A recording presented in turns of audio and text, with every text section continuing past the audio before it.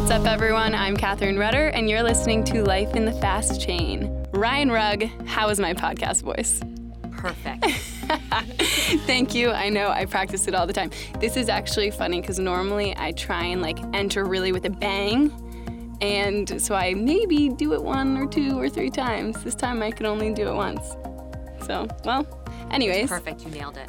Thank you. I'm just digging for compliments here. How are you today? Wonderful. And yourself? I am great. You are so busy today with this insurance summit. Tell me a little bit about it. Who's here? Yes. So 2018 was a really exciting year for R3, especially within the insurance sphere. We had our first app go live, InsureWave. We're currently piloting with several others, and we thought it was a great opportunity to bring these leaders together.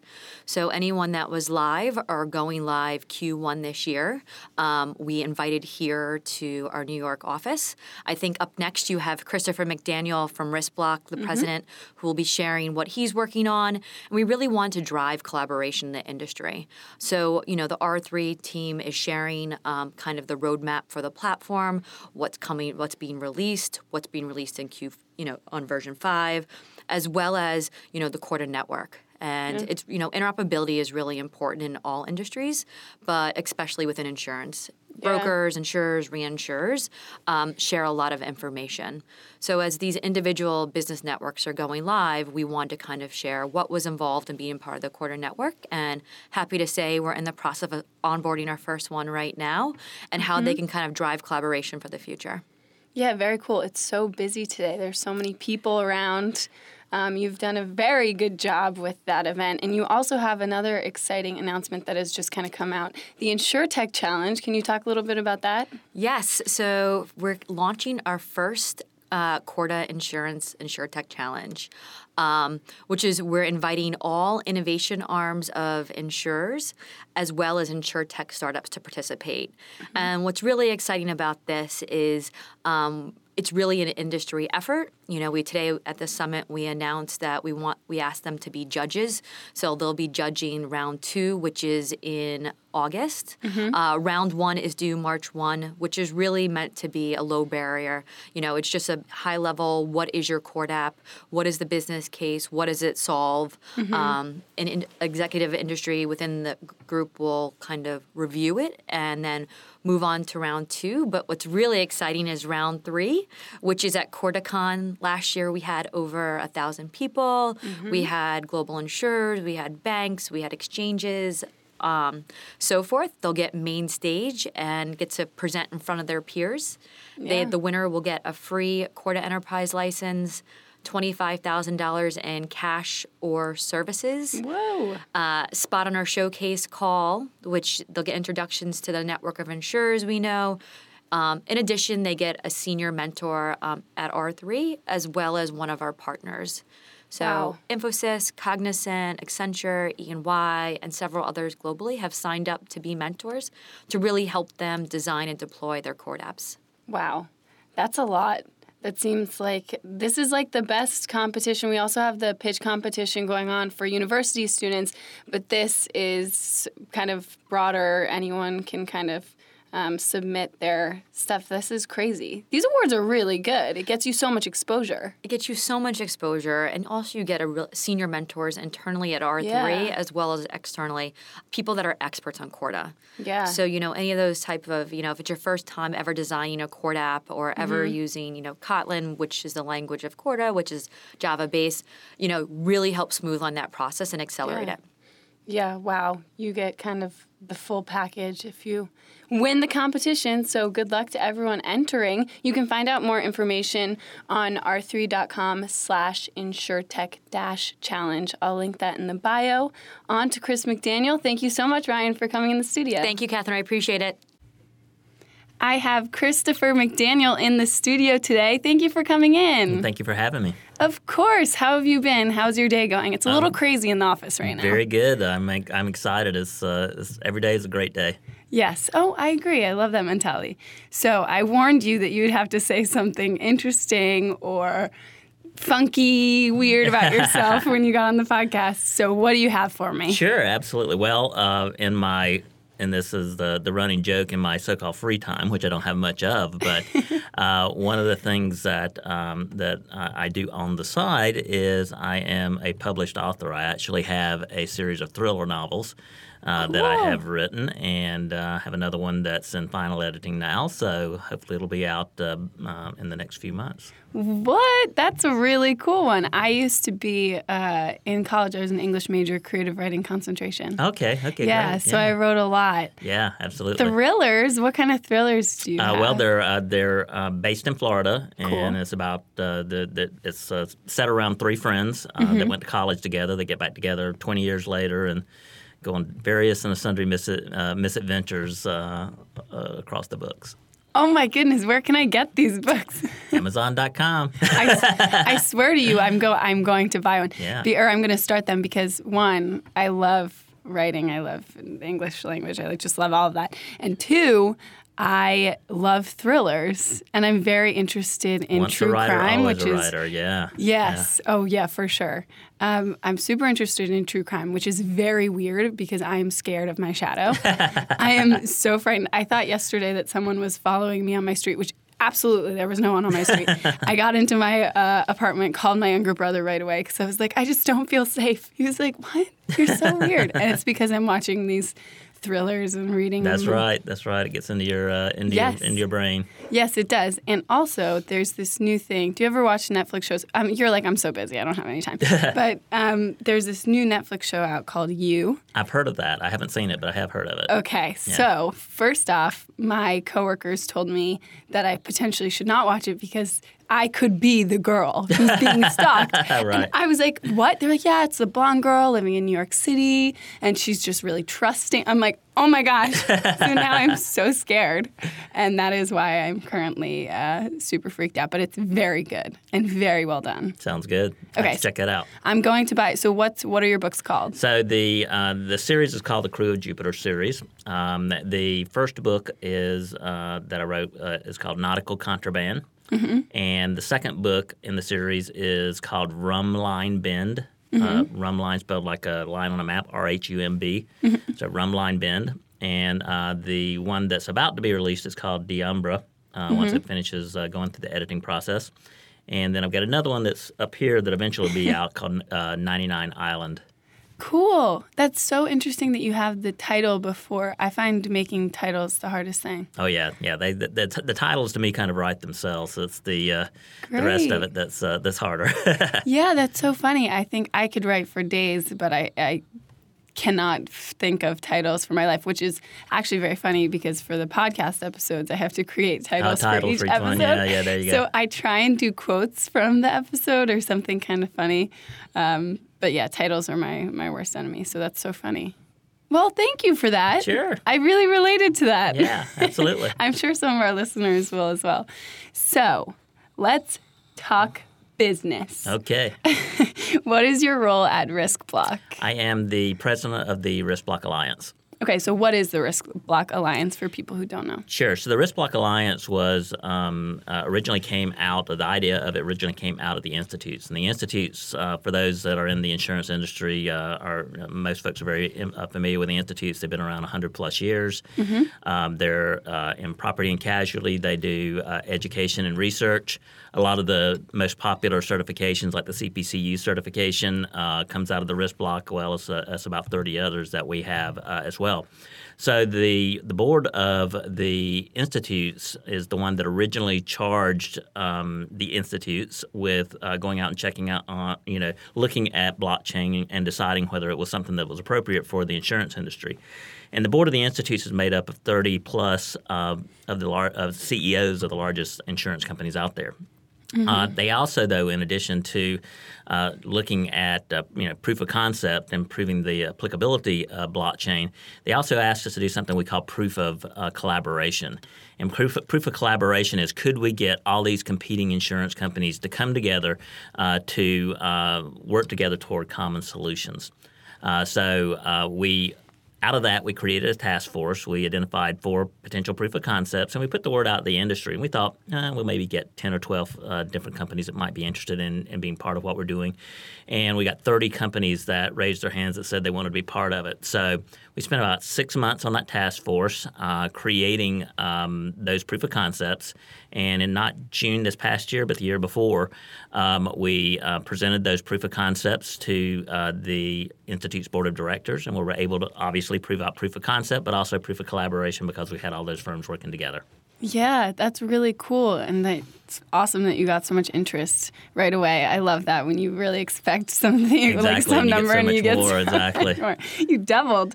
So why blockchain? Why did you guys look into that? Yeah, so it's interesting. One of the things that when we got the green light to go forward with creating the RiskBlock Alliance, one of the I think one of the smartest decisions that was made was instead of jumping straight into building applications and things like that from a blockchain standpoint, we took about 3 months and we really thoroughly developed the value proposition for what we were doing, why we were doing it, and why it would potentially be beneficial to the industry. And there's really 3 components that we came up with that really justify why we're doing what we're doing. And number one, we felt that it was extremely important that there needed to be someone that had that could be Switzerland, that could not necessarily have a revenue slant on why they were doing things. So we wanted to create a consortium that was a not-for-profit that would bring the industry together. We created a 501c6, and that 6 on the end is very important because it means we're member-driven, and our members are very involved in everything that we do. We have a very engaged membership base. And based on that, we also knew that our members, who are insurance carriers, brokers, and reinsurers, but there was a need to pull others from the industry in as well. So other not-for-profits like Accord or LIMRA, but also other for-profit organizations like a Guidewire or Duck Creek or others. So we created programs so that they could be part of what we're doing as well. So that not-for-profit consortium was important. But then, we looked at what was being done from a blockchain standpoint, and there were, several problems that were that were going on with what was currently being developed from an insurance standpoint. One of the key things that we recognized is that everybody out there was recreating the wheel. So if you had somebody that created an application and they needed policy information, they created a policy blockchain. And then 30 days later, if somebody in the insurance industry created a different application, they needed policy information, they created another policy blockchain. Yeah. So there was no, it was all these silos that were being created all over the place. People were reinventing the wheel. So we wanted to really create a ubiquitous set of blockchains that could serve the entire industry. So a standardized set of blockchains that could then have multiple applications written on top of the same set so that they were reusable. Yeah. So based on that, we created Canopy. And Canopy is, we believe, one of the first, if not the first, true standardized blockchain frameworks out there in the industry. And that gives us the ability, again, to not only to have, to not recreate the wheel, but it has the extra benefit of every time that a new application is built on top of Canopy, it brings more data into the set of blockchains. And because of that, Canopy just keeps getting stronger and stronger. So it's like a self-propagating engine. Every time that you add more information to the set of blockchains, you can do more creative, innovative use cases on top of it. So it just gets stronger and stronger over time. So the goal with Canopy is to ultimately have it be the plumbing for the industry, for the insurance industry, with all the various and sundry applications being written on top of it. So the third thing that we did from a value proposition is we recognized that we needed to be able to build use cases in volume. So we created a global software factory that can build up to 20 applications annually. And that's very important. But we also realized that one of the things that we wanted to do was we wanted to make sure that we didn't just build a framework, but we built an ecosystem. And to build an ecosystem, if you look at what Apple or Google or any of the others have done, the way you build an ecosystem is you open it up to others to build on top of. So with our 2.2 version of Canopy, which is rolling out in a couple of months, it has the ability and the tools and everything that's required for third parties to build applications on top of Canopy, with the idea, again, that it goes from being a framework to being a true ecosystem. Yeah, because that's cool, because it's like Corda bottom level, Canopy, and then the other applications on top of them. Exactly right. Cool. So you kind of quickly mentioned Guidewire and Duck Creek. For people who don't know, who, if maybe they're listening, don't know much about the insurance industry, what are those two things, and also how will you use them? Sure, absolutely. So Guidewire and Duck Creek are two back office platforms, policy admin systems, as we call them in the industry, in the property and casualty space. There's others on the life and annuity and other insurance sectors as well that we're going to be doing. But one of the things that when we built Canopy is we really wanted Canopy to be the last mile, if you will, to blockchain. So what we wanted to do was create the interfaces, and we have created the interfaces for Duck Creek and for Guidewire to those policy admin systems that most people have in their back office, so that it connects the blockchain to the insurance companies. So that's extremely important to have that connectivity, because otherwise, even though Canopy is great, it's basically sitting in a vacuum if it doesn't connect to the insurance company's back ends. Yeah. So it has that ability to connect to the back office, which is extremely important to be able to create true, useful enterprise platforms for the insurance industry. It has to be integrated. Yeah, that makes a lot of sense. So you guys are working with Corda right now, but you did not initially start using Corda as your first blockchain. Can you talk about just that experience and using other platforms? Yeah, absolutely. So the 1.0 version of Canopy was built on Ethereum. We were one of the original founders of the Enterprise Ethereum Alliance that's out there. And, we learned a lot. One of the biggest things that we learned, and I think everyone learns this when they start, originally getting into blockchain, is the public blockchain versus the private blockchain are two very different things. And when you take Ethereum or some of the other platforms that were built originally for the public blockchain, and you try to make them work in a private blockchain enterprise framework, what you wind up doing is you wind up building infrastructure to try to force that square peg to work in the round hole. And, where's your value added? Building infrastructure to try to make something work, or building value-added products and platforms for your members. Mm-hmm. So, once we went through that process and really understood the issues with trying to force a public blockchain into a private permissioned environment, it was just, we just couldn't justify it. So we went through in early spring of last year, we went through a process where we evaluated different platforms that were out there, tried to identify, which ones were truly built for the enterprise. And there's not many. Most of what's out there is, people doing things for the public blockchain. So we very quickly were able to narrow our focus down on Corda, and chose to move forward with the enterprise version of Corda. And interestingly, it was I think we definitely made the right decision for a lot of reasons. But the other competing consortiums to us that are out there went through the same process. They started on something else, and they've all gone to Corda now too. So virtually the entire insurance industry now has gone to Corda. So I think we made the right decision. Woohoo! Yeah, I today when we were recording this, there's a bunch of different insurance and companies in the office, and I think it's very cool. Ryan Rugg does our insurance stuff. She's amazing. She's really spearheading this whole insurance industry getting on blockchain and specifically on Corda, so It's great. We're happy to have you. Absolutely. So what's next for RiskBlock? Well, we look at RiskBlock as truly, and we look at RiskBlock, we look at blockchain, and we look at Corda as really being that underpinning, that plumbing for the insurance industry. So everything that we're doing right now is, very much about, building applications that sit on top of RiskBlock. One of the things that we're going to be looking to do, later on this year is we're going to really start to look at how do you get other information into Canopy and into Corda and ultimately to the back office system of the members. So we're talking about things like telematics, Internet of Things, future things like self-driving cars. It's interesting. You talk to some of these Internet of device companies, and they're all like, oh yeah, our water monitor that goes in your basement is going to be the future of insurance. And then you ask them, well, okay, how are you going to get the data from your water monitor to the insurance companies? And they're all like, well, we'll just put it up on a report on a portal, and they can go out and look at it. No, that's not going to work. That's not that's not scalable. That's not going to be anything that they're even going to like to do.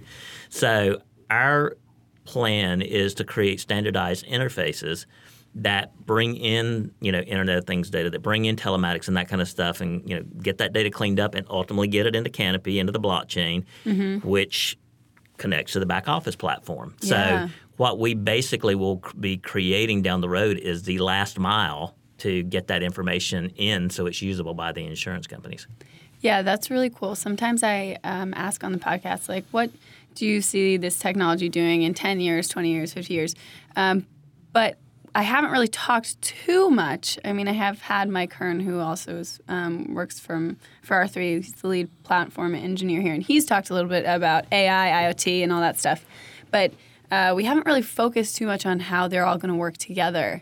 And that's exactly right. It's kind of like the way the internet used to be. If you didn't have that cable to your house, how do you get that last mile? How do you get that connectivity? It's the same kind of concept. But interestingly enough, I do think that's a more near-term thing. That's not something that's 10 years out. That's something that I think that over the next 5 years, that's going to be here in place. If you want to start thinking further out than that, I think that right now all of the information that flows into Canopy is very much generated by the insurance companies. Yeah.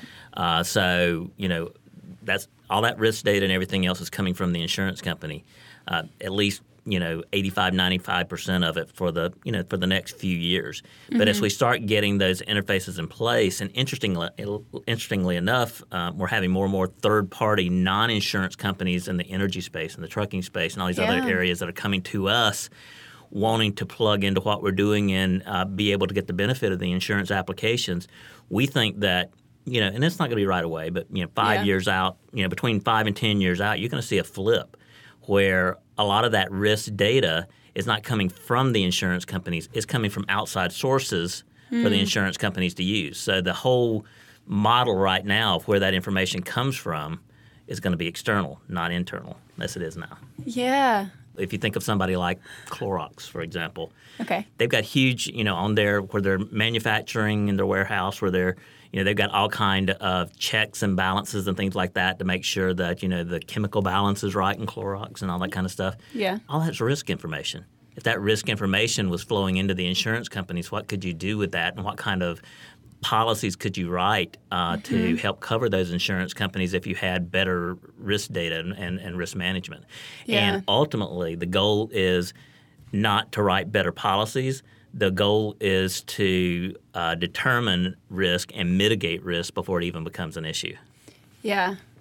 So the whole insurance industry ultimately becomes risk mitigation, not on the back end paying out claims on risk after it's already too late and it's already occurred. Yeah. There's so much money that can be saved from like these silly errors. Cleaner data. Oh my gosh.